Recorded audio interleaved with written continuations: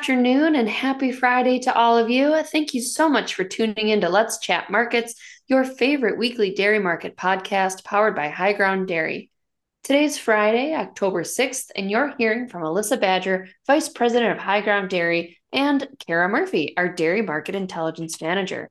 Well, fall is finally here in Chicago, and it appears the markets are changing as quickly as the temperatures. What a week for the CME spot market once again. Kara, can you catch us up on what's been going on? Of course, we have to start off by addressing the elephant in the room, butter. We have been skyrocketing to the top, marking a new record high every day this week and climbing over 16 cents since Monday. Today, we closed at 350 and a quarter, the current record high price. For reference, last year's record high price of 326 and 3/4 was set on this day, October 6th, and today we are sitting 23 and a half cents above that. Unbelievable. But I think the big question here is when will it fall and how hard will that be? The futures market doesn't appear to be persuaded in the slightest by this impressive squeeze on spot, with contracts for November and onward carrying heavy discounts. It's only a matter of time before butter comes screaming back down to earth.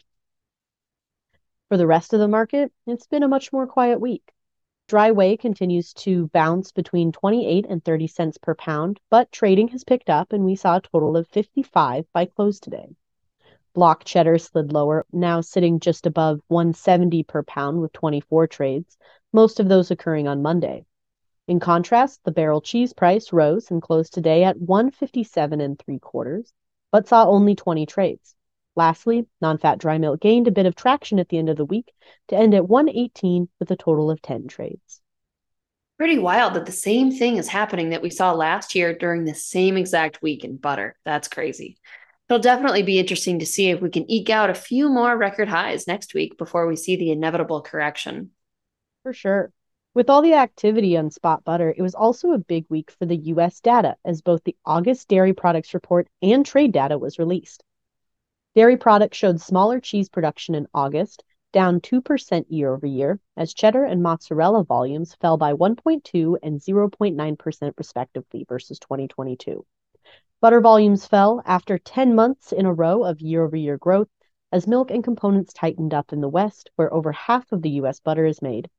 Increased production for Class 2 products likely shunted cream away from butter as well. In other parts of the Class 4 complex, combined non-fat dry milk and skim milk powder output also tanked, with August totals the smallest in September 2018. And as a reminder, we do dig into that report a bit more on our previous skim episode recorded yesterday, so be sure to check that out. And if you want our full opinion on the data, head to the dashboard to view our comprehensive analysis of that report. Turning to that U.S. trade data that you mentioned, what did you see in those August figures, Kara? Well, it was another month of losses as total exports weighed in at 221,708 metric tons, down 10.2% year over year, the fifth month in a row of double-digit declines. Butter exports were down for the seventh consecutive month in a row as the high prices keep the U.S. uncompetitive on the global market. Cheese shipments also fell below the prior year for the fifth straight month, led by losses to South Korea, down 50% from 2022. On the flip side, skim milk powder exports continue to gain, backed by another month record to Mexico. WPC greater than 80% exports also improved versus the previous year as demand picked up for high proteins. Shipments have increased annually for 10 of the past 11 months. Yeah, boy, those high protein products are sure taking off after hitting their lows not that long ago. Thanks, Mhm. Kara. I think the last thing I'll add on US markets here is that the weekly US slaughter report is continuing to show year on year losses versus those aggressive cull cow rates that we were seeing earlier this summer. All right, looking to international markets, aside from US butter, the global dairy trade auction on Tuesday was another hot topic for global dairy participants.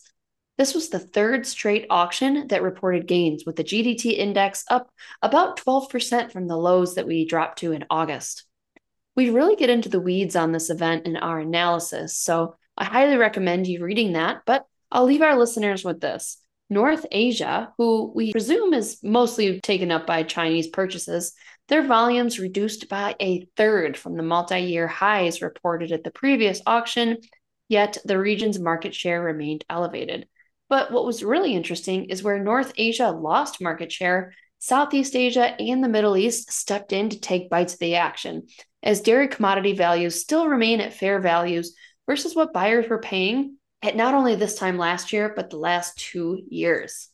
The economic engine in China is starting to show some blips of improvement, but time will soon tell whether the region is truly back or not. Other than that, Australia released August milk production figures showing a 0.8% increase over prior year, but let's be honest, small gains over last year's terrible numbers doesn't mean much here.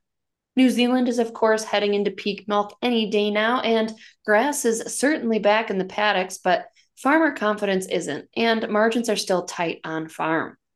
Lastly, European indices all moved higher following the GDT event, with milk in that region turning flat to negative rather quickly. All right, that does it for this week's Dairy Market Roundup. As always, thanks for joining us, and we look forward to coming on next week to chat markets with you. Cheers.